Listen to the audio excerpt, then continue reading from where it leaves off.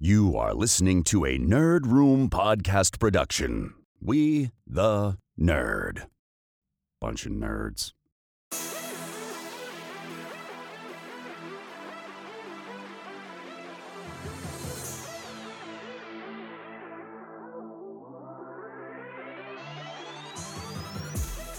Hey everyone, and welcome to Nerd Room. We talk all things Star Wars, Marvel, DC, and beyond. This episode number 342, we're discussing Andor. I'm one of your hosts, Tim. And I'm Carlos. And Carlos, you know, it's a Star Wars kind of week. We're talking Andor, a big series that just ended over on Disney+. 12 episodes, hailed as one of the best TV series in the Star Wars universe, and knew we could not review it, we could not discuss it in a bit of detail here alone. We had to invite two of our very good friends. From Jam Transmissions, we've got Rick. Hello, gentlemen. Welcome, Rick. Welcome. I can't wait to get some of your insight here. You've been chronicling this for 12 weeks now and doing such an impeccable job. Had to get your opinion here into the Nerd Room. And we've also got, formerly of the Tumbling Saber, can I say that? We've got Kyle. You can say whatever you want, man. And hello. Welcome, Kyle. It's been a minute since we've had you on the podcast, but again, you know, coming off of your years of chronicling Star Wars inside of the Tumbling Saber, we could not resist inviting you on here to break down this whole series here, bring a full quartet of hosts to the mics here to discuss Andor in a big way. So excited to have both of you guys here, and thank you for jumping on this week. Anytime. It's nice to be able to hop on and scratch the itch once in a while. Yeah, right. And no editing for you either, man. That's the best part. Oh, thank Christ. That's twice for you, Kyle, that we've been on together. You see the wave I'm riding here, Rick. I love it. It's handouts, and I'm taking them all. Yeah, man, guesting on podcasts. the best. So, Carlos, my man, how you doing tonight? I'm doing good, man. I'm so happy that we could do this and break down Andor, because we never really touched on it a ton on our show, and to be able to do it with two of the Apex guys in the Star Wars podcasting space is a special treat for us. So, yeah. I'm happy to be here, and especially our boy Rick there, who's been living that Andor life since day one. I gotta say, man, every time on your show you talk about people who are down on the show or doing it, like this little cloud of shame kind of comes over me, and I'm just like, oh, that was me he's talking about. Right now, sitting here doing this, it's like, Carlos, you were on the show for episode 4 of Andor. Kyle, you were on, I think, when we did episode 9, I would say. Tim, you haven't been on the show, unfortunately, but I'm looking at this recording as almost like episode 13 of Andor, and you're on my show. 100%, man. I love that. I love the way you're looking at it, and it's fun to kind of do these crossovers because, like, pulling in the different opinions. And like I said, Jam Transmissions, Rick has been chronicling this from the beginning in great depth and detail, giving your initial reactions, giving your detailed reactions of this. And so if you guys want that detailed breakdown, head over to JT, Jammed Transmissions there for Rick. But Rick, let's bring you into this first. You know, we're going to talk about Andor. We're going to break it down. We're going to hit some high-level thoughts and ideas here, concepts, look into the future for the next 12 episodes that's coming in 2024. But Rick, give us kind of a holistic, just couple sentences. This is something that Carlos and I like to do, just kind of uncork a little bit Andor as a whole here, and maybe bring in a little bit of the context as to where it sits for you in both the Disney era and the Disney Plus era of Star Wars. Well, I mean, like you guys are saying, everything about this show from its announcement was something that I was going to be on board for. Cassian as a character was all about that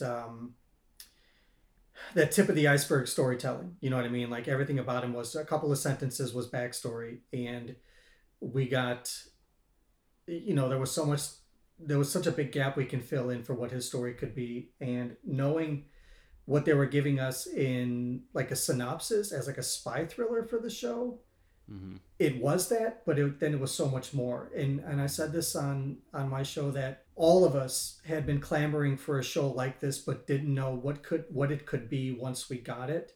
And it's been such a fresh, like, surprise on this kind of skin of Star Wars. You know what I mean? Like, it's been something completely new, but at its core, thematically, it's still everything that Star Wars is. Like, to set comparisons between this and, you know, The Mandalorian or Kenobi, like, visually they may be different, the productions are very different, but thematically all of those things like all of those defining characteristics for what Star Wars is are in this show. Yeah. And it fits in very well with like the larger saga of what Star Wars is, as far as I'm concerned. Yeah, yeah, beautifully put, man. It is, like you said, something completely different. We didn't know what this was going to be at the onset, other than a few lines. And Tony Gilroy, the man that brought this from Rogue One, a sentence inside of the original crawl seeded what was Rogue One, and then now you've got this, what is going to turn out to be a 24 episode, 20 plus hours, really, of this character developing through the growth of the rebellion in those years. It's unbelievable the amount that they've been able to extract from this and do it in such a quality way. Now, Carlos, let's go to the opposite end of the spectrum here. Rick was in from day one. You took a little bit of convincing. Now we're on the other side of it.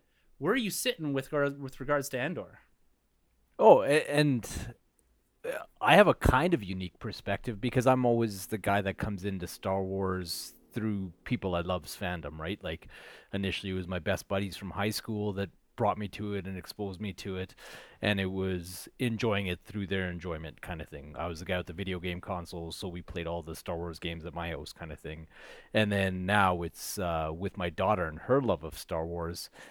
But for me, kind of taking a look back at everything that's preceded it and everything I've been exposed to now, I would argue that Andor is the most important piece of Star Wars media that's come out, certainly in the Disney era and maybe since The Empire Strikes Back, because this is your proof of concept that you can have Star Wars that's a bit more sophisticated, that truly is tailored for adults. And it did that rare thing that like Marvel has yet to do, that DC's only done a couple times, where you can strip the IP completely away from it. Yes. And it still works. Like you could take the story of Andor and the character beats and the concepts, and you could just put Andor as a person from a third world country, have the Empire as some kind of corporation or colonist entity coming in, and the hardships and the struggles would be the same, right? Except this time you get to play with it in the Star Wars sandbox. And I don't think that they've ever had that before, like kind of like with Joker or The Dark Knight, where you strip away the IP and you still have a really solid piece of storytelling there. Andor is, I think, the first time that we've seen that achieved in Star Wars, and it was wonderful for it. Like this is one of my favorite things ever, and it's probably the lightest on the spectacle, but better for it. Yeah, totally agree with you there, man. Like the way I've been thinking about the show really since the first arc is this is really less a Star Wars story and more a story set in the Star Wars universe, if that makes sense. And it kind of does away, like you said, with the iconography, with the major stuff. Like we don't get real Star Wars familiarity outside of the themes, like you mentioned there, Rick, until halfway through the show, where you're starting to see like stormtroopers show up and the ISB in a little bit more detail. Like they spent that first arc not even really doing anything with regards to what we're used to as far as the antagonist inside of Star Wars. They use like this blue suited what do you call it, like almost like management security company or whatever. And so it is really cool how they structure around that and gave you, like you said, just a story. And it has all these cool things as far as connections. And they didn't worry about pressing the Star Wars aspects of it, like the Force or having the Emperor make a cameo or anything like that. There's mentions, and there's some characters in here that we do get to see that we'll get to. But man, you guys just kind of laid it out there almost perfectly. Now I'm looking for the cherry on top here from Kyle. Bringing your perspective here, man. You've got a long history with Star Wars, both personally and then within the podcasting space, man. But what are your your overarching thoughts here on Andor? Yeah, when they first announced it, my first reaction was a bit of a shrug. And it wasn't because I'm not interested in Cassian or seeing the spark of rebellion. Look at Rick over there with the thumbs down. It was because I was more interested in breaking new territory in terms of Star Wars. But what kept me hooked was Stephen Schiff, was Tony Gilroy, was spy thriller. I love all three of those things, and I figured it can't miss. So when I see a trailer, I'll be on board. And lo and behold, we had that trailer a couple months back, which blew my brain apart. It just looked so rich and so removed from Star Wars, but yet still so compelling. Like you knew this was going to be on another level. And yes, when they thank goodness they released the first 3 episodes, that got that first arc out of the way on the first day. Because to be honest, I did struggle with it, and I saw the qualities of the show, but I was like, where are we going here? But next we had the Aldani arc, and that was just fire. It was amazing, and that was the point where I was like, okay, this is something truly exceptional that they're doing here, that we're getting dropped on us. And yes, maybe it does, and this is to my great shame, where I was always more of the person that would like to see Star Wars be typical Star Wars. Something like Mandalorian, something like the movies, which kind of hits the four quadrants where everybody's welcome in. This was, like Carlos said, tailored to adults. And I was not, it's not that I didn't want to see that. It's that I want to be able to watch Star Wars with my kids anytime. I don't want to wait till my kids are 14, 15 for them to enjoy a show like this. But the miracle of Disney Plus is that we can have it all now. Yeah. I just have to wait a couple more months for Mando season 3. Yeah. A few months ago, we were basking in Obi-Wan. So in between, it's not a big deal if we want to get one of these grittier, more grounded, character-driven, dialogue-driven type of shows. I was absolutely floored with the level of acting and writing that was on display here. Amazing. Yeah, man. Across the board here, I'm with all you guys here. I just want to pull on that a little bit when it comes to the acting, the dialogue-driven sort of Star Wars story. It's something we're not used to, right? We're used to the spectacle, the big things. And when this was initially laid out as being 12 episodes, it was quite a shocker, at least to myself, and I think a lot of the community as well, because we're used to these being 6 to 8 episodes. And if I'm being completely honest with you, some of the ones that are 6 to 8 episodes even feel long in of themselves. It feels like, oh, okay, we could tighten this up a little bit. And so hearing 12, and then actually we're going to have 24 episodes of this. And the thing that I loved what they did here with this is that they broke this, like you said, Kyle, into what looked like basically four different arcs as you stretch across here. You got the Ferrix, the opening arc. You've got the Aldani, you've got the prison, and then you've got the turn to Ferrix, essentially. Kind of these 4 arcs spread across this whole show, which kind of nicely piecemealed this thing out into almost what felt like 4 separate movies in a way. And that storytelling allowed you to digest and then leap to something different. And each one presented a different aspect. You got a bit more of the spectacle on Aldani. You've got a lot of really cool stuff in the prison sequence. And then you've got, of course, the kickoff to the rebellion. We've seen the initiation of the rebellion from a whole bunch of different angles. But this episode, or this show, actually brought us what was probably more the emotionally driven side of it, the very powerful side of the initiation of the rebellion in a different part of the universe. So, Rick, favorite arc here, what's one that struck you the most here out of these 4, or if there's something in particular you want to bring to the table with regards to kind of how they split out and how they pace this across what seems like 4-ish arcs? Man, it's hard to say because each element of this show exceeded from the one prior, but you couldn't have that without the ones prior. So it's really hard to say. But if I had to say that there was one kind of part or arc of the story, for me personally, I think it's everything that happened on Ferrix. While Aldani and Arkina 5, I think were great.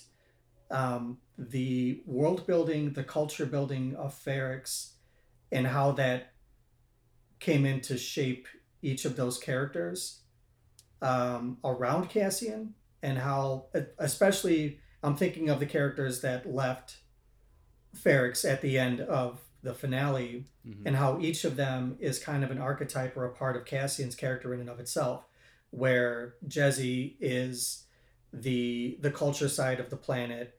Bravo is, in essence, you boil them down to what community is supposed to mean. You have Bix as this stalwart business person, and you have B2 as the emotional core of who Cassian is supposed to be. And Willman, the young kid who throws the pipe bomb, is like, he's the fighter spirit that is Cassian.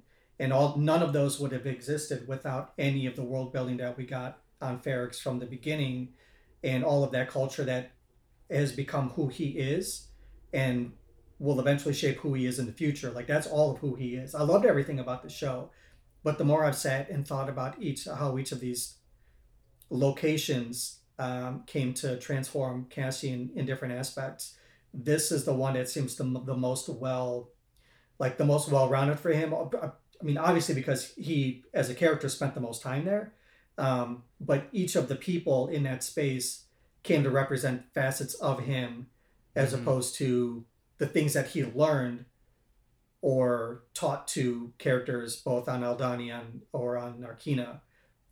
These are facets of him as opposed to just elements in his story. You know what I mean? Yeah, no, that's a really cool way of looking at it. And something until you started talking about this didn't really like light bulb in my head that they're not just supporting characters. They're kind of something a little bit bigger, right? They're not just there to add a piece that Cassian is missing or to be like that comedic relief that we see in some of these different shows, more specifically on the Marvel side of things. But they do add kind of these elements, and that's an interesting perspective on the whole Ferrix thing, because it is definitely the slower piece of it, right? When you look at it compared to Aldani, the prison sequence, and even a little bit towards you get the end, the Ferrix is definitely the very character driven piece of it. And it's one of those, the Ferrix stuff in particular, it's something that you sit back and you watch, and you're watching it and you're consuming it.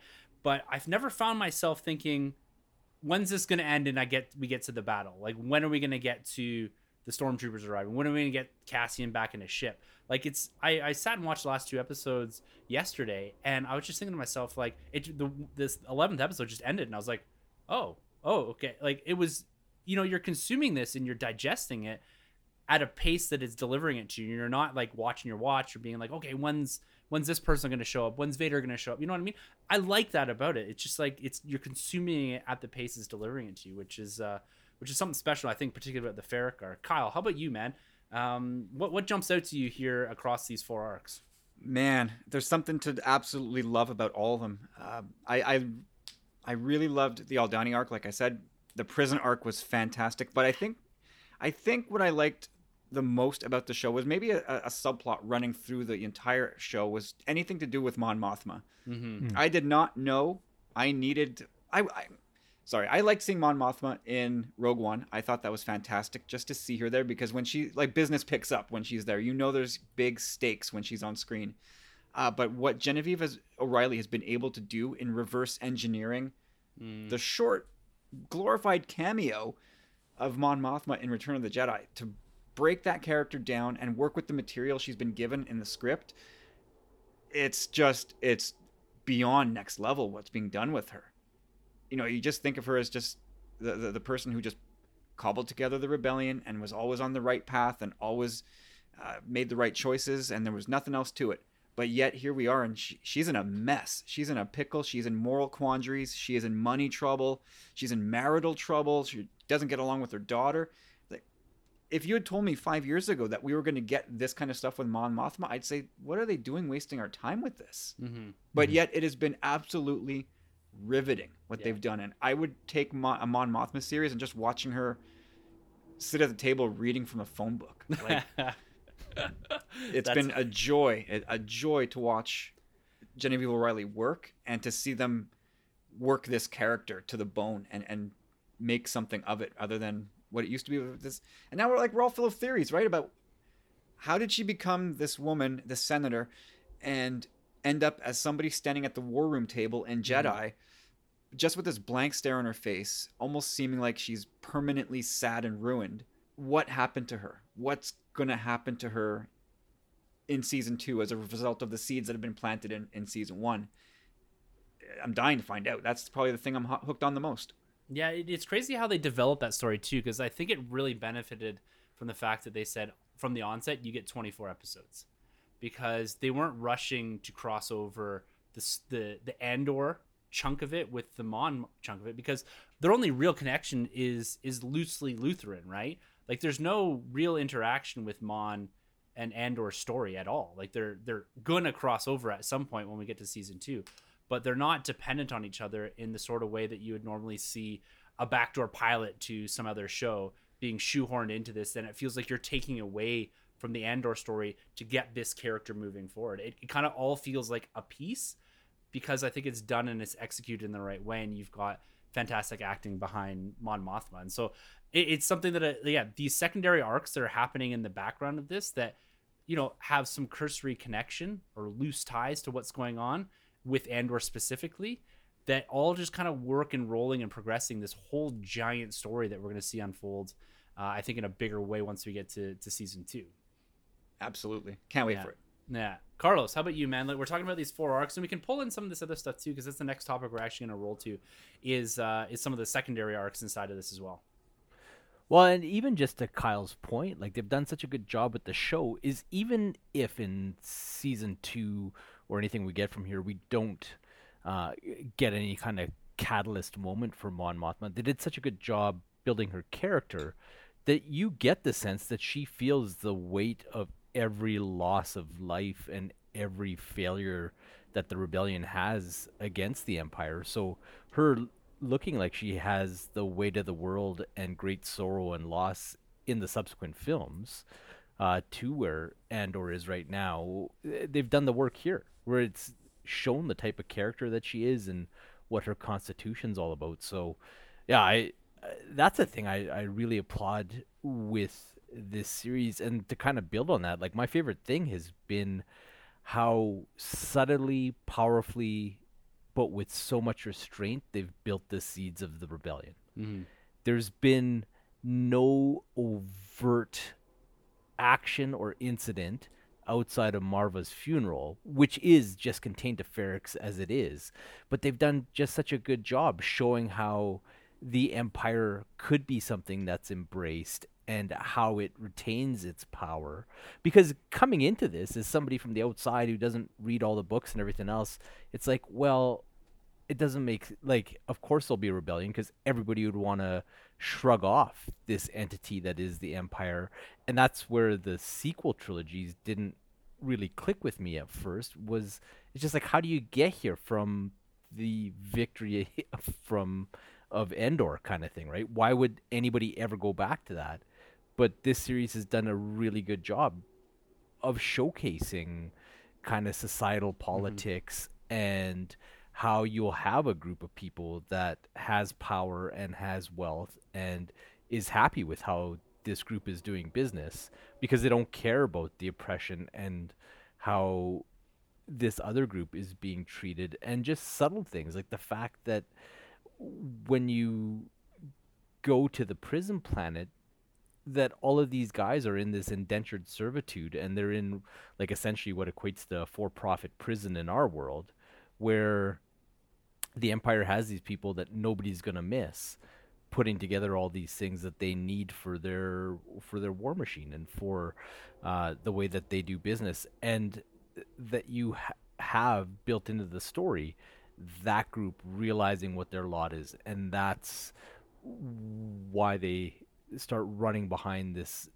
leader coming to the forefront in Cassian, and taking their shot at escaping. And then like one of the things that they kept talking about was like, we need to let other people know about what's happening here because nobody knows, right? And that was kind of an ongoing theme, is that all these people who are in these terrible positions are starting to find voices for themselves, starting to spread the word as to what the Empire is all about. And it did a marvelous job with starting to sketch out what your rebellion's going to be, without having it this kind of pre-built thing. And it's like, yeah, we're here, we're ready to go. And like even Saw Gerrera and the other factions that will coalesce into the rebellion later on, like to see them kind of going about things their own way, and hopefully we get to see them start getting galvanized under the leadership of Mon Mothma kind of thing, right? So yeah, that honestly, that's something that I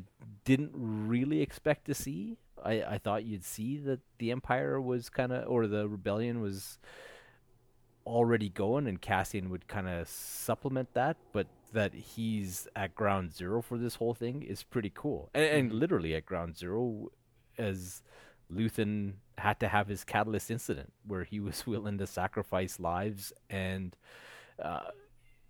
start shedding a bit of blood so that people would shake off their apathy kind of thing, right?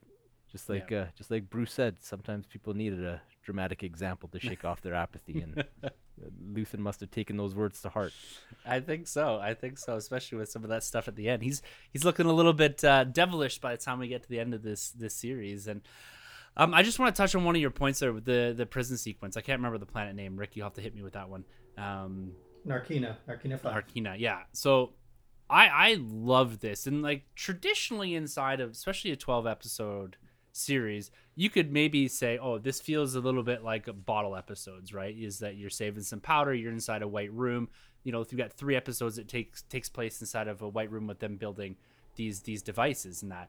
But I took so much away from this, and it kind of really just builds on what you said, Carlos, about like the seeds of this rebellion, these guys kind of realizing, almost waking up, and then it's front loaded with Andy Serkis as well, making his second character appearance inside of Star Wars, and that was a bit of a surprise to me. And his powerful speech at the end of this, like, come on, like that was just like, I'm sitting watching this by myself, and I'm just like vibrating listening to him, because you know you got Andor kind of coaching him on. I'm like, okay, I want some more of this, and he gets going, and I'm ready to like run off and jump off my porch and say like I'm out of here. Like I'm gonna put myself in prison just so I can break out. Yeah, exactly. I was like, I can do this, right? Like that was such a powerful arc for me, because it's simple, and you know, you could have really went down the path of, okay, we're gonna throw some cameos in here, we're gonna have him meet someone, this is the way we're gonna see it, but it's all so organic, and that's just why it works for me. It feels like they're not pushing this narrative specifically to get to X end goal by the end, or X battle. It's like we're just gonna use this as a way to build characters, and you know, seeing him empathize with some of the characters around him and really build him up too. Andor really moved from the start of this prison as to being kind of a bit more selfish, a bit more like, I need to do this to get away, to get to my family, to it being more holistically about the greater good. Like I saw that big needle move inside of that prison arc for him, which you know, you can't ignore some of that stuff. So just brilliant on that side of things. Let's talk about secondary arcs. Like this show, although very much focused on Andor and revving up the rebellion and putting the foundation underneath that, it had a whole bunch of really cool secondary angles here, and more specifically the ISB. Now, Rick and Kyle, you guys are really cemented in a lot of the Star Wars lore, and I know I'm familiar with the ISB. But Rick, can you elaborate a little bit on, for the listeners, for those that aren't as familiar? You know, we're used to seeing the Imperial Navy, right? We're used to seeing stormtroopers and, you know, some familiar gray suits and all that. But the ISB is a little bit different. They conduct themselves a little bit differently. And they've clearly hired stormtroopers that can shoot as well, as we see in the final episode, that these guys are pretty deadly here. Yeah, the ISB is like that's the intelligence branch of the Empire, and they're also a force to be reckoned with. And I think part of that reputation is partly built on the events around this series, where if you look at them in the beginning of the show, they seem to be, there's a lot of infighting. They don't seem to be as organized as they would come to be, like we would see like under Krennic, say in Rogue One. But it's like the events of this show help to bridge all of that stuff together, because, you know, you see, like, you know, Blevin and Miro are infighting Partagaz and trying to play referee, and then Yularen finally stepping in and saying like, hey, you know, Palpatine's not happy with any of this. Get your act together. Where they're coalescing is like at this stage like a juxtaposition of with where the small R rebellion is, because you know, they're not the capital R rebellion. It's just these factions of people who know nothing about organization besides what Luthen is trying to do. But even the way he's trying to do it is manufactured in a way that it's not organic. Where, you know, you hear with Nemec's manifesto about how there are plenty of people who are they have already enlisted without even knowing it. The ISB is all about that enlistment, all about that you know, both feed in to the point where you're willing to stab somebody else in the back for it. And even Partagaz tells Miro early on, like, you know, hey, good work stepping outside the box, but watch your back. Now you have a target on you. So we've now seen the ISB, because of the events of this show, they're going to be much harder going forward, you know, for the next 5 or 6 years that the Empire is at their height, because of the stuff that happened. Cassian messed up a lot of stuff. Let's just put it that way.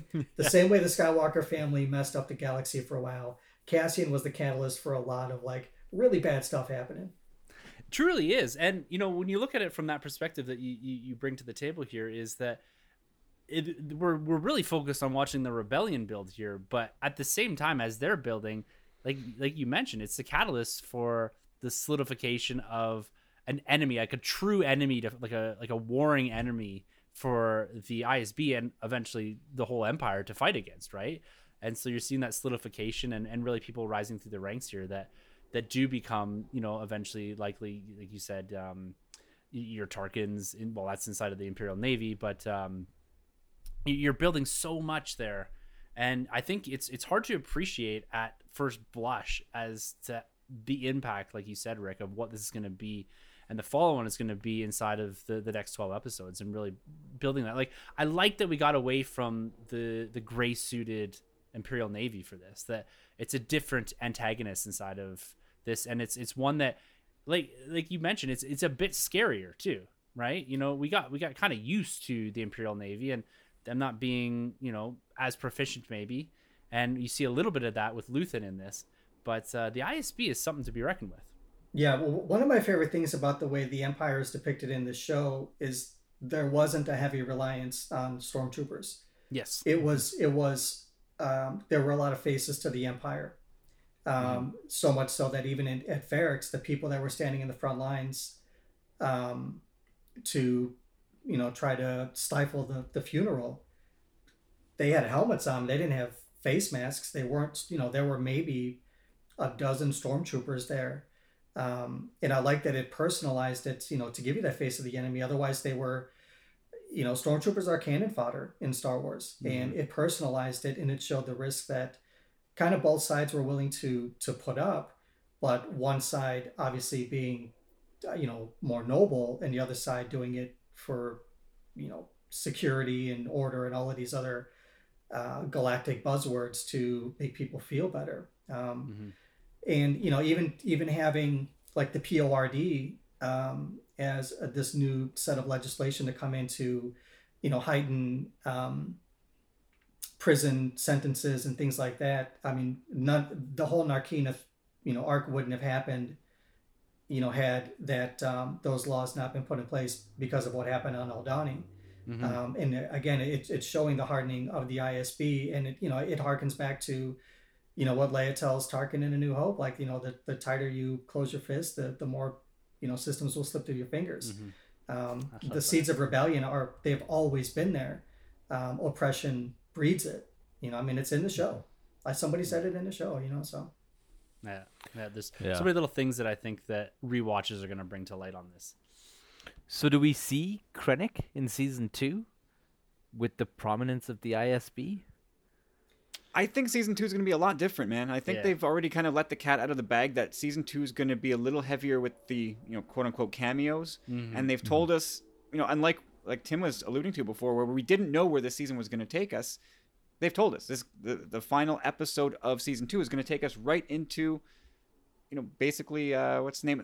Ring of Kafrene at the start of Rogue One. So I think they've kind of given us a little bit of the sneak peek before they've even really gotten to principal photography. I know they've started, but yeah, I can expect Krennic. I wouldn't be shocked to see Bail Organa. On the Rebellion side, you could cameo, I think, as well, like inside of the Senate. I think there's got to be a Mothma.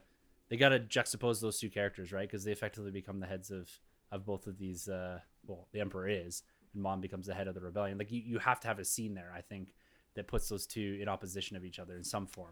If not the Emperor, then they bring back the Tarkin, the CG Tarkin thing.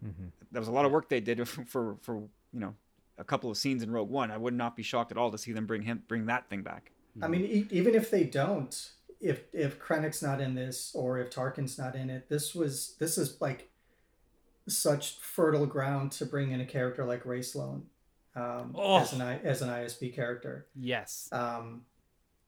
I mean, Krennic would be great. I'd love to see Mendo come back in the show. He crushed it as Krennic in Rogue One.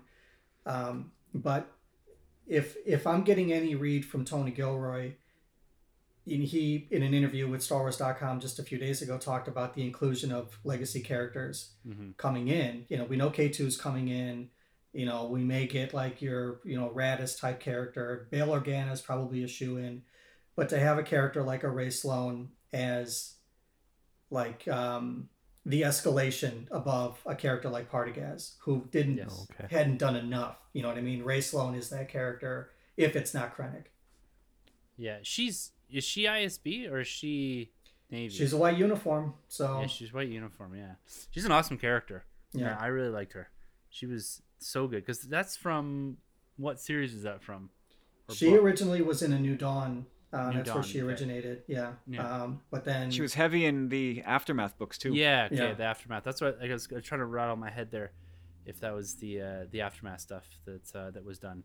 Yeah, that would be awesome to see her in that. It puts her quite a bit younger though, because if she's in the Aftermath stuff like post Return of the Jedi, right? She's got a youngish feel to her there. Well, I mean, but her character goes back before A New Hope. You know, that's a New Dawn is Kanan and Hera. So Yes. that's pre-Rebels. So she's making a name for herself there. She could be an upstart coming into the ISB at this point in Star Wars history. She could be making a name for herself. I don't remember the exact year that A New Dawn takes place in relation to this, but I would imagine she's already a part of it. And by the time Aftermath comes around, she's an admiral, and she's one of the few that gets the call to go to the unknown regions after the fall of the Empire. That's why we haven't heard from her after Return of the Jedi. I love the context Rick brings to these conversations. So much knowledge, so much Star Wars knowledge. I just have sit no there. idea what you guys are talking Oh about. man, it's a deep end. That's why we invite these guys, is they got it here. Now, Kyle, we were talking about the future of this. We're looking into like what's next, but before we kind of jump into that, I want to take one character and build on this ISB arc, because there was one character in here that if you could say someone didn't fit inside of this in the same sort of more holistic way, it's, you have to forgive me his name. Is it Cyril Karn? Is that how you say his name? Cyril Karn. Cyril Karn. Talk to me about this character, because first 3 episodes I'm like, this guy's for sure an ISB agent. He's gonna become the main antagonist in this show, and he kind of just has this slightly meandering arc. He eats a lot of cereal, which I can appreciate and relate to. When I'm upset, first place I go is up and have a bowl of cereal.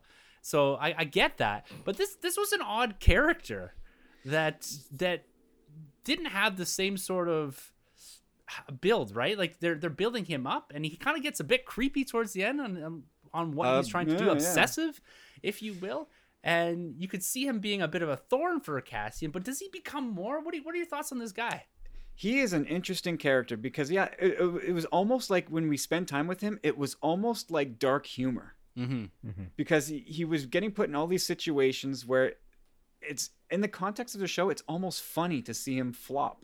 Yeah. And to see him then have to go kicked out of his corporate police job and have to go move back in with his mom, where she stares at him as he eats his like blueberries, and it was she's and all over him all the time too, man. She's terrible. She's badgering him, and he's just like, he can't take it. But yet when he gave that speech in the Ferrex arc, the opening Ferrex arc, and there was just nothing to him. There was no conviction. It was just like pre-programmed words that were falling out of his yap. And, there was like some fake applause for what he had to say. And there's a brain in there. He has ambition and goals. He just does. It seems like he doesn't know how to get there. But now he's sort of hitched his wagon to Dedra Miro, who he's kind of creeping on. And to me, he's a wild card. He is the biggest wild card character of this series, where you don't know where he's going to go. Is he going to go all in with Dedra and become an ISB agent? Is she going to bring him in? I can perfectly see her, paying some sort of consequence for her failure on Ferrex, getting demoted or something like that in season 2, and then going, I got to build my way back up. How do I do this? Oh, this guy who's got a thing for me, I think I'm going to start using him and to try and build her own star back up. But then, of course, being an Imperial, she'll have no qualms about backstabbing him and sending him right back down to the gutter. And then that maybe could be the place where he flips and says, all right, to hell with these Imperials. Maybe I was wrong about this Cassian guy all along. Maybe I have something in common with Cassian. because there is that juxtaposition of Interesting. Cassian being so into his relationship with his mom, caring so much about his mom, and it seems like if Cyril could, he would yeet his mom off the top of a Coruscant skyscraper. Like these two guys are ships passing in the night. Maybe they'll find some common ground in season 2, and Cyril becomes a piece of the rebellion. It could swing either way, which is why I call him a wild card character. But yeah, interesting arc for this guy, no doubt. Yeah, one that sticks out a little bit, but I kind of like some of that thought, and it kind of gets you thinking about, is this character going to be forever the punching bag, right? Is he just never going to get there? And it shows that, like, even a person with that ambition that is willing to walk over people, still can't make it in this galaxy. And does that say something? It's kind of interesting to see how this rolls out, especially as we jump years inside of season 2. But before we kind of get and look into the future just a little bit more, we got to talk about the man that holds the name of this show, Andor. So this show being about him, Carlos, did we get the show that we needed for this character? Because you go back and you say, okay, we've got a character here that we know has a definitive end inside of Star Wars, and it's hard to build in sort of stakes and emotion in some capacities. They've done it brilliantly in this show, and you kind of forget about his line in the sand, his end, his death in Rogue One, and you really embrace that character, because I think at times to get an emotional connection to character, you kind of want to project them into the future a bit more, and we don't have that full ability here. We get to spend another 5 years with him inside of this show, 5 years inside of Star Wars timeline, not in general. But did this show land for Andor, for his arc in building his character into what we eventually see at the start of Rogue One? No, but I think they did it way better, because I think coming into the show, when they announced it and even talking about what the show was all about, we expected him to be James Bond. We expected him to be this super proficient spy who always had an angle on everything, who always saw 2 steps ahead, and that guy that we meet in that back alley at the beginning of Rogue One. Whereas we don't get that at all. We get a guy who's just trying to figure out where his place in his world is and just trying to survive, and he's somebody who's charming and charismatic and has tons of wits about him. But then we get to see this progression into being that spy and that freedom fighter and one of the most important people in the history of the rebellion type of thing.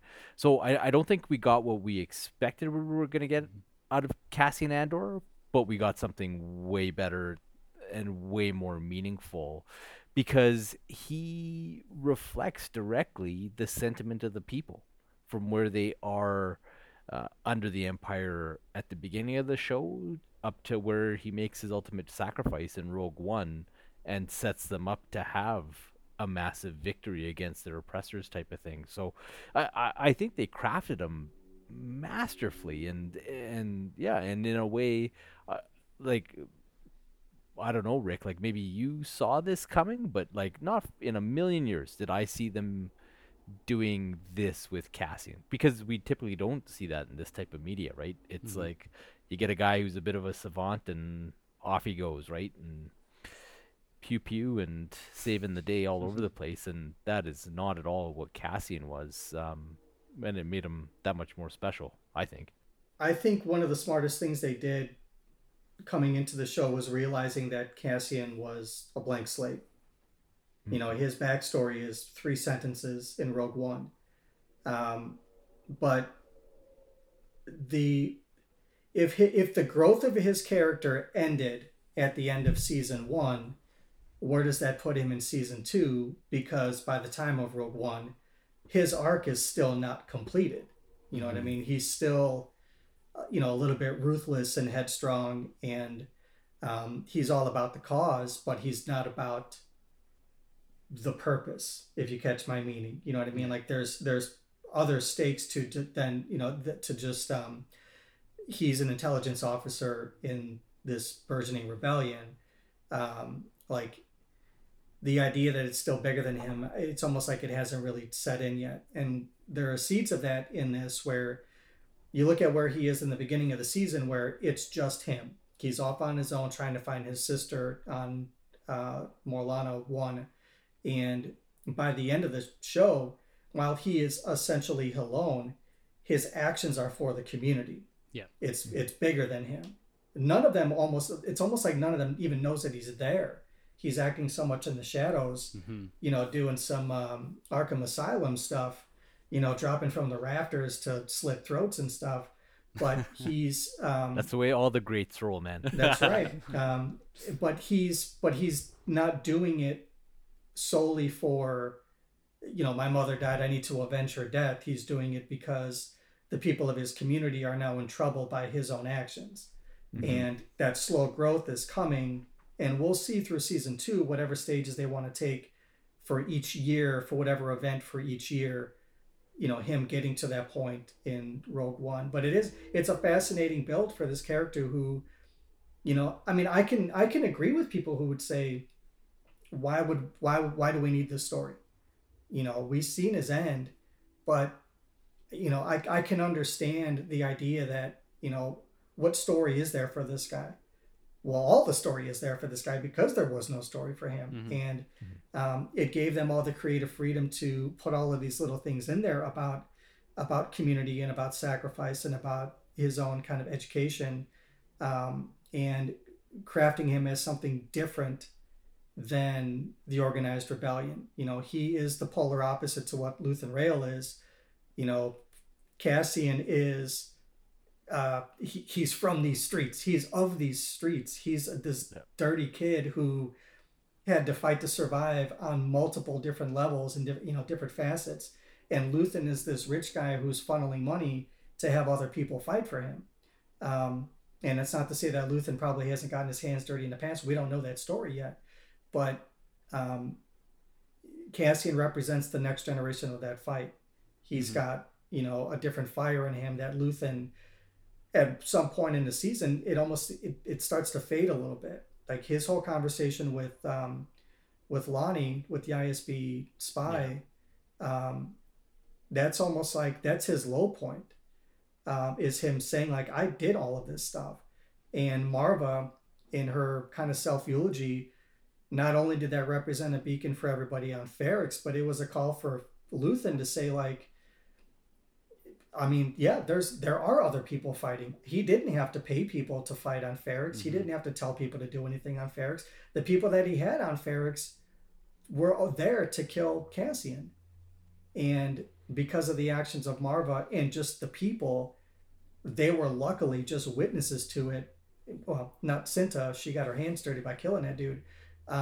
Speaking of which, her killing Corv is like the job opening that Cyril could take if Dedra wants to put him somewhere.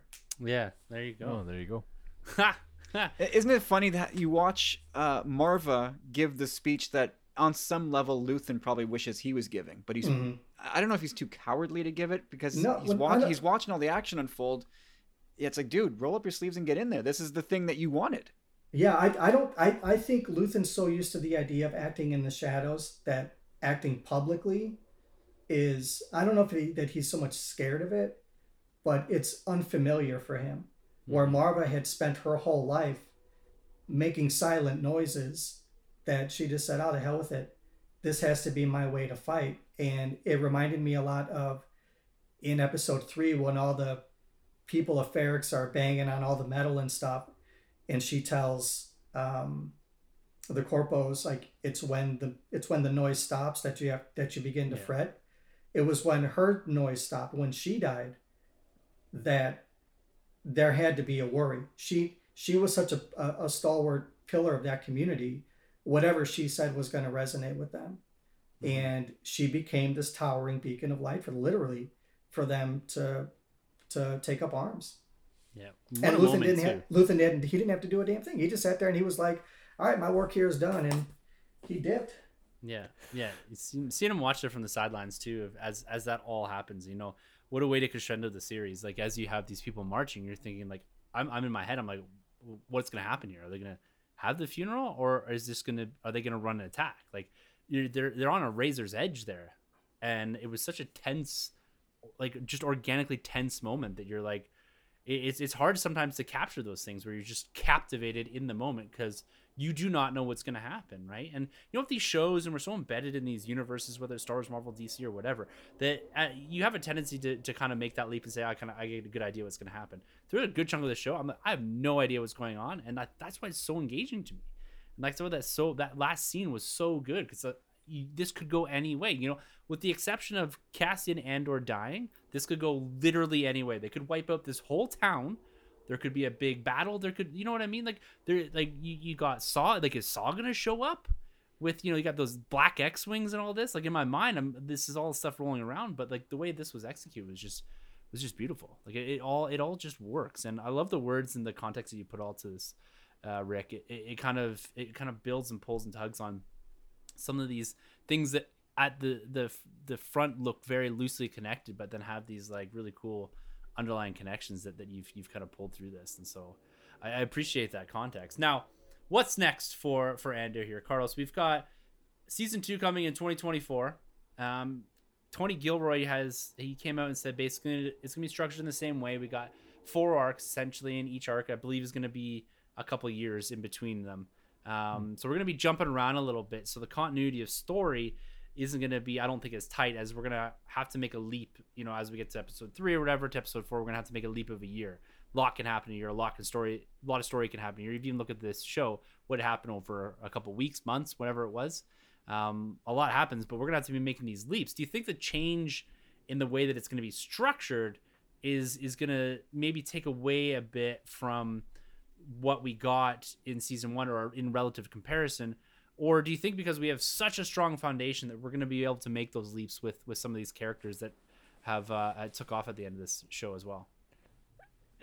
No, I think they put in the work, and that teases the Death Star at the end of the series, like Kyle alluded to. Like it does feel like it signifies a change of gears for this series. I don't think it'll be wholesale. I think it'll very much be an evolution of where the show is now.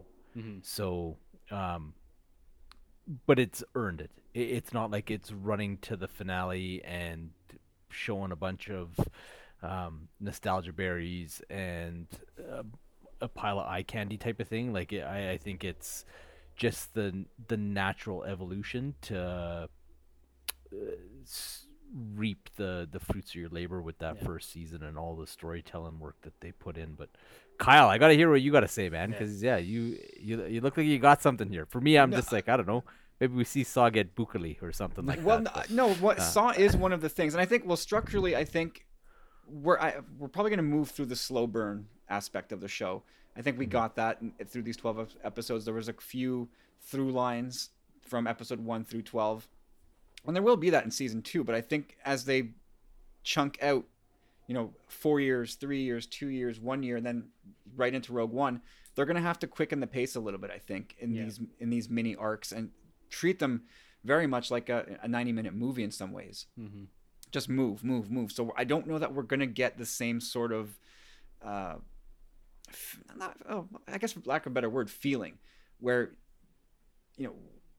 the pace was the joy of the show. The writing, the timing of it all was the joy of the show. I think this next season is going to move a bit quicker and be a little bit more. I'm not going to over exaggerate, but it's going to be a bit more of like, here's the bullet points, boom, boom, boom, and we move on.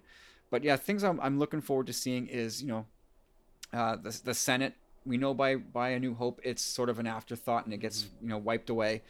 And we saw sad times in the Senate in season 1 where you go back to the prequels and it was full and it was vibrant and people are debating, and it's half empty here. And then half the people who are left are not paying attention and the other half are kind of bickering and looking at their phones. So will we see any more of the Senate? Carlos was talking about Saw Gerrera. Like, are we going to see the actions that we learned about him in Rebels? Was it Rebels? But just we've been told that he's a dangerous extremist and he's just too much for the rebellion. Collateral damage with this guy seems to be no big deal. Are we going to see that? Are we going to see what separates him from Mon Mothma in this series? We've been waiting for it. This seems like the place to do it. And then finally, the Cassian sister story arc. It was put in the first few episodes. And then it just that was if I have a complaint about the show, it's that it's they kind of picked that up. He had this search for his sister, and then they put it away, and we never really go back to it. And I don't know, maybe that's fully intentional. Maybe he finds a different mission. It becomes less about him and his personal nuclear family, and more about the grander community of Ferrex and people around him, and eventually the whole galaxy. Do you Is that think what we're supposed to was... take, or is it still? Are we still going to touch on the biological sister? Sorry, Tim. No, like, do you think that was put in there because of that line in Rogue One? Like, doesn't he say, I've been doing this since I was 6 years old or something like that? Like, is that my misquoting that line? Like, wasn't there some line in Rogue One about him being part of the rebellion or fighting in a certain way ever since he was, like, a certain age? There is, yeah, but that kid didn't look 6.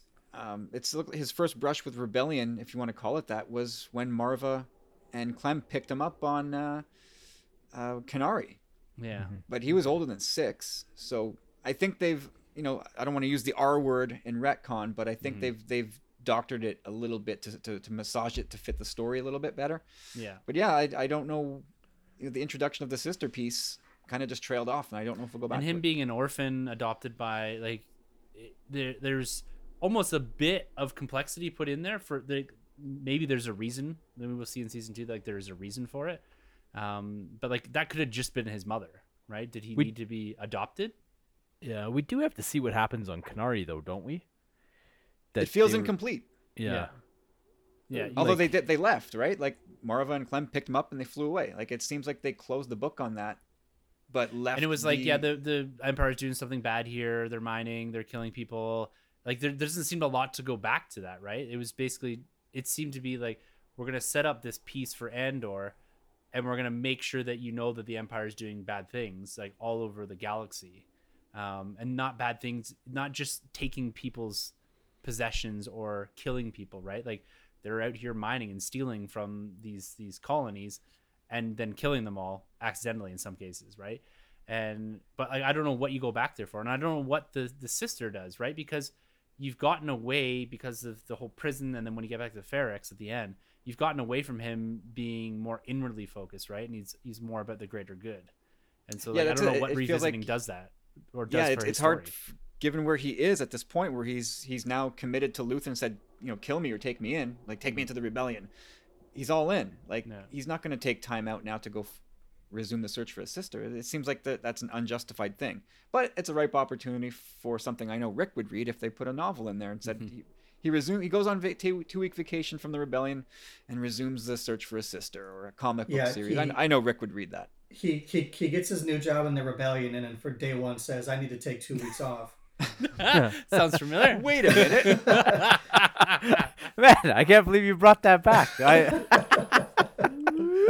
For those that are new to the show, years ago we asked Carlos to come on and be a permanent member host in the Nerd Room, and he said, "That's cool. I'll be back in 2 weeks." But I think Brilliant. I think the whole Canary thing with his sister, if you want to believe what Marva says, I mean, she says, it's a fool's errand to try to find her. She's gone. There were no survivors. And while it doesn't really feel super fulfilling, because there was no real, like, emotional impact in the delivery of those lines, at least to Cassian's reading, we could take it at face value, and that's all it is. That, and like you were saying, Kyle, I kind of see, if there's no other conclusion to that story, it was written as a way for Cassian to learn to let go. Like, that's one of the things about this show, is that a lot of people have focused on what is it that he's learned at the end of every arc, or what is he taken away from every arc. I've looked at it as, what has he given up at the end of every arc, or what is he left behind? At the end of the first arc, he literally leaves Ferrex. The end of the second arc, he leaves an inspiration. He leaves the spiritual leader of the Aldhani fight in Namek, and he leaves a part of himself by killing Skeen. That was the worst version of himself. And with Narkina 5 and that whole arc, he leaves behind the person who, in my eyes, became like emblematic of freedom from the prison of the mind, in Kino Loy. Whether he survives or not, I'm assuming he didn't, unfortunately, but Kino appreciated the freedom that he got in the fact that he could make the leap. The choice is his to make. It's not the Empire's for him to make that choice anymore. So in that sense, he's free.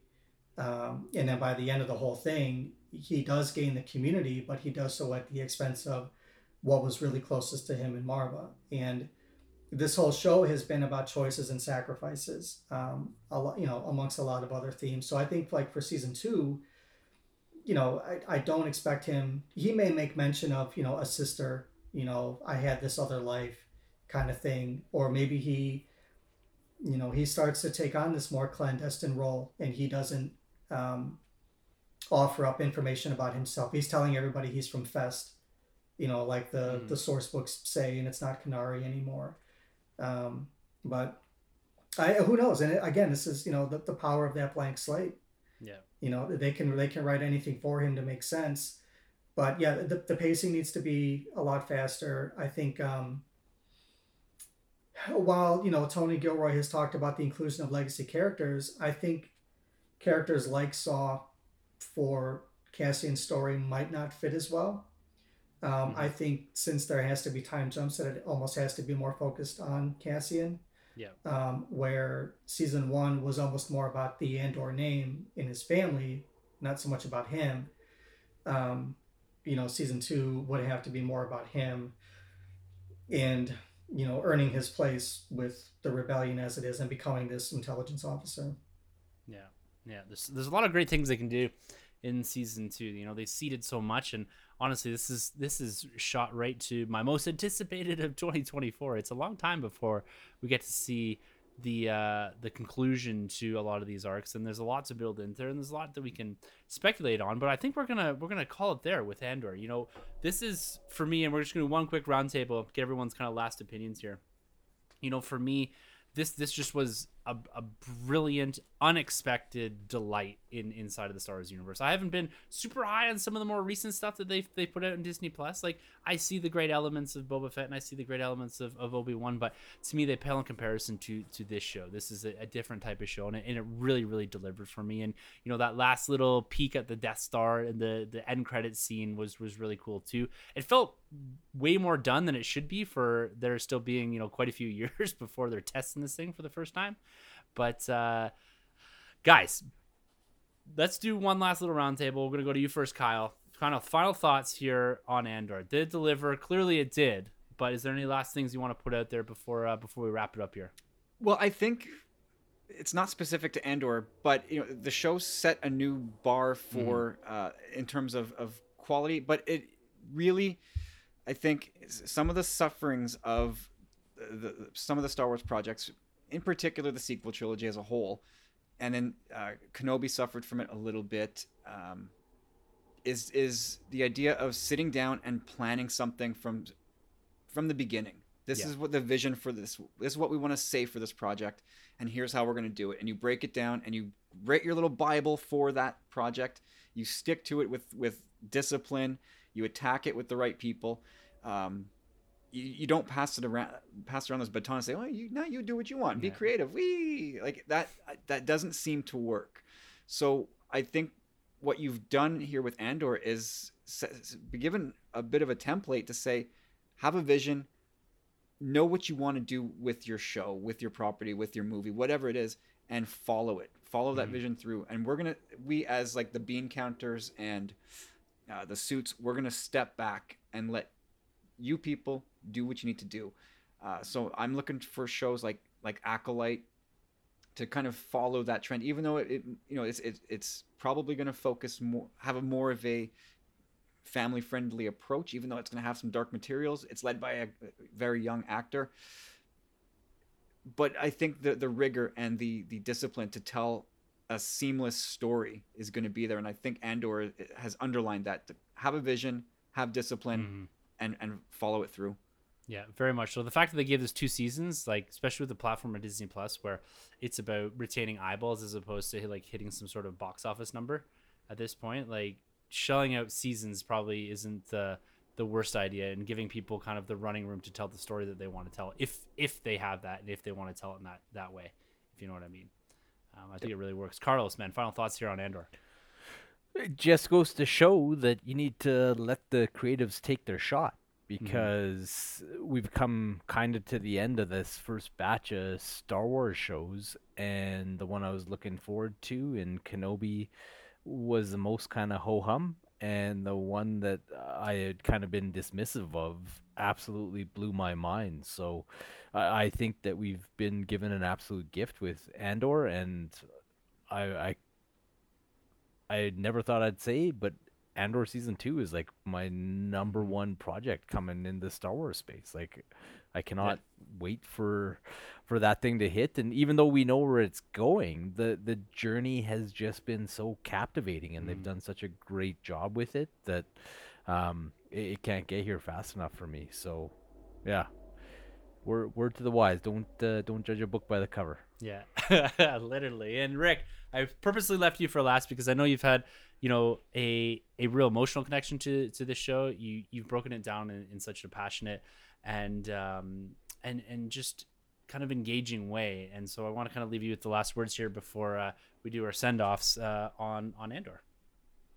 The thing about this show and what it could be, it's like what you were saying, Carlos, like allowing a creator to create, kind of outside of the restrictions of bureaucracy or corporatism, if those are kind of shackles to some creativity. And it points to something in the show where Star Wars is a lot about the kind of like organic against the machinery. And it's in this last episode where you have the literal bricks of Ferrix contain the ashes of these people, and they come to symbolize part of the fight.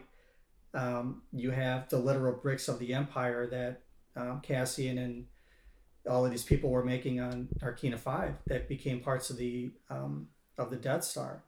If you want to look at it as like the Death Star and those brick parts as like corporate decision making, and then just the organic creative storytelling as the bricks of Ferrix, we know who's going to win out. It's already won out in this fight because those foundational bricks have given us such a wonderful story, without a lot of the the flash bang and the doodaddery and all the other Star Wars coolness. It's given us something different that's just so thematically to its core. The ashes of Star Wars are embedded in these bricks, and it's created something so much more lively and something more seemingly more organic in this sci-fi world, that it doesn't even have to be Star Wars anymore. It is just thematically what the story is.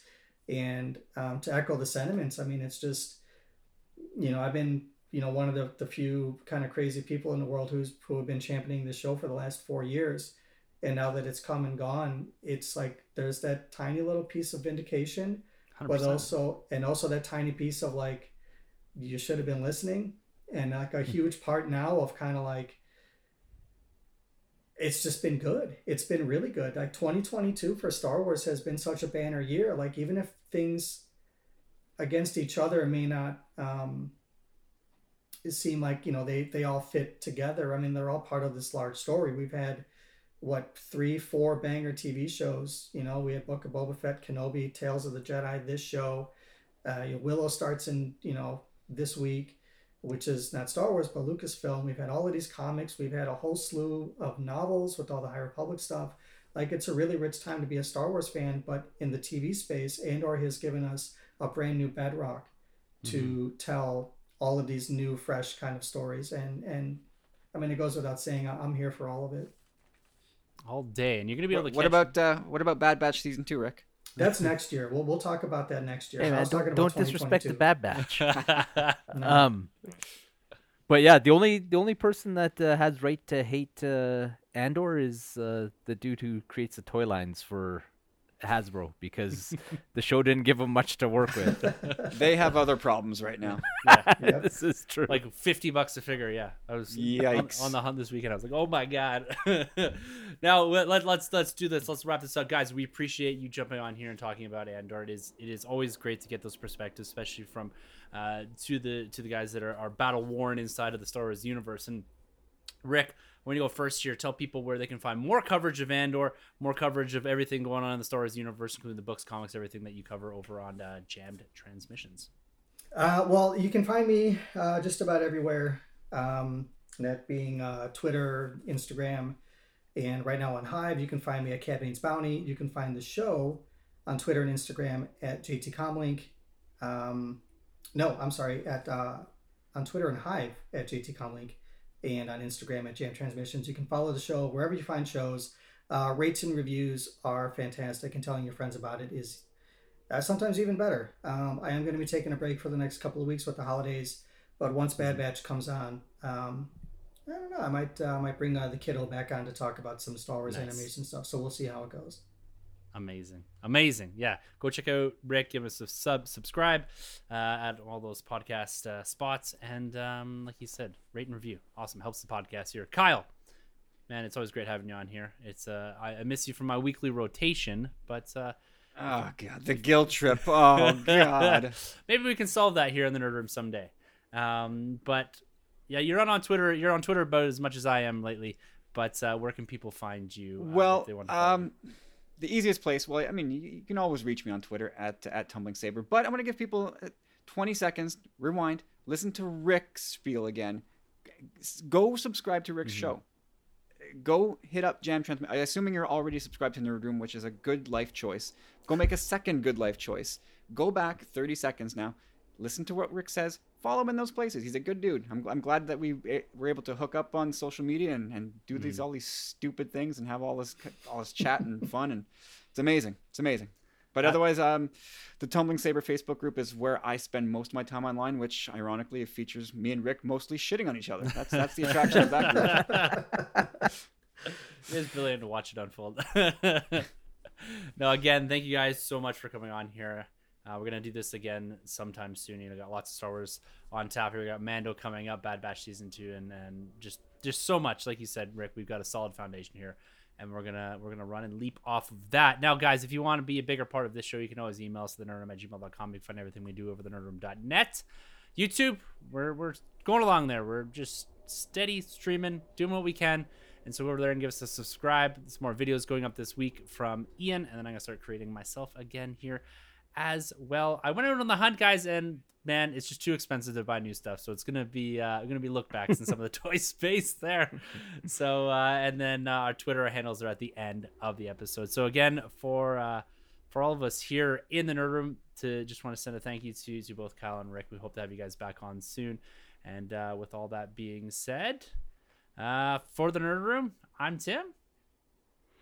And I'm Carlos. Oh man, that's weird. And thank you to both Kyle and Rick again, and thank you so much for entering the Nerd Room. This has been a Nerd Room podcast production. You can find our hosts Tim, Troy, Sanjay, and Carlos on Twitter at TheNerdRM, TroyTheBoy87, Sunjabi, and CDN Caped Crusade R. For more content from the Nerd Room, check out thenerdroom.net, and don't forget to subscribe to the Nerd Room on iTunes, Podbean, Spotify, or wherever you plug in. Use the hashtag WeTheNerd to keep up with the latest from the Nerd Room on Instagram and Twitter.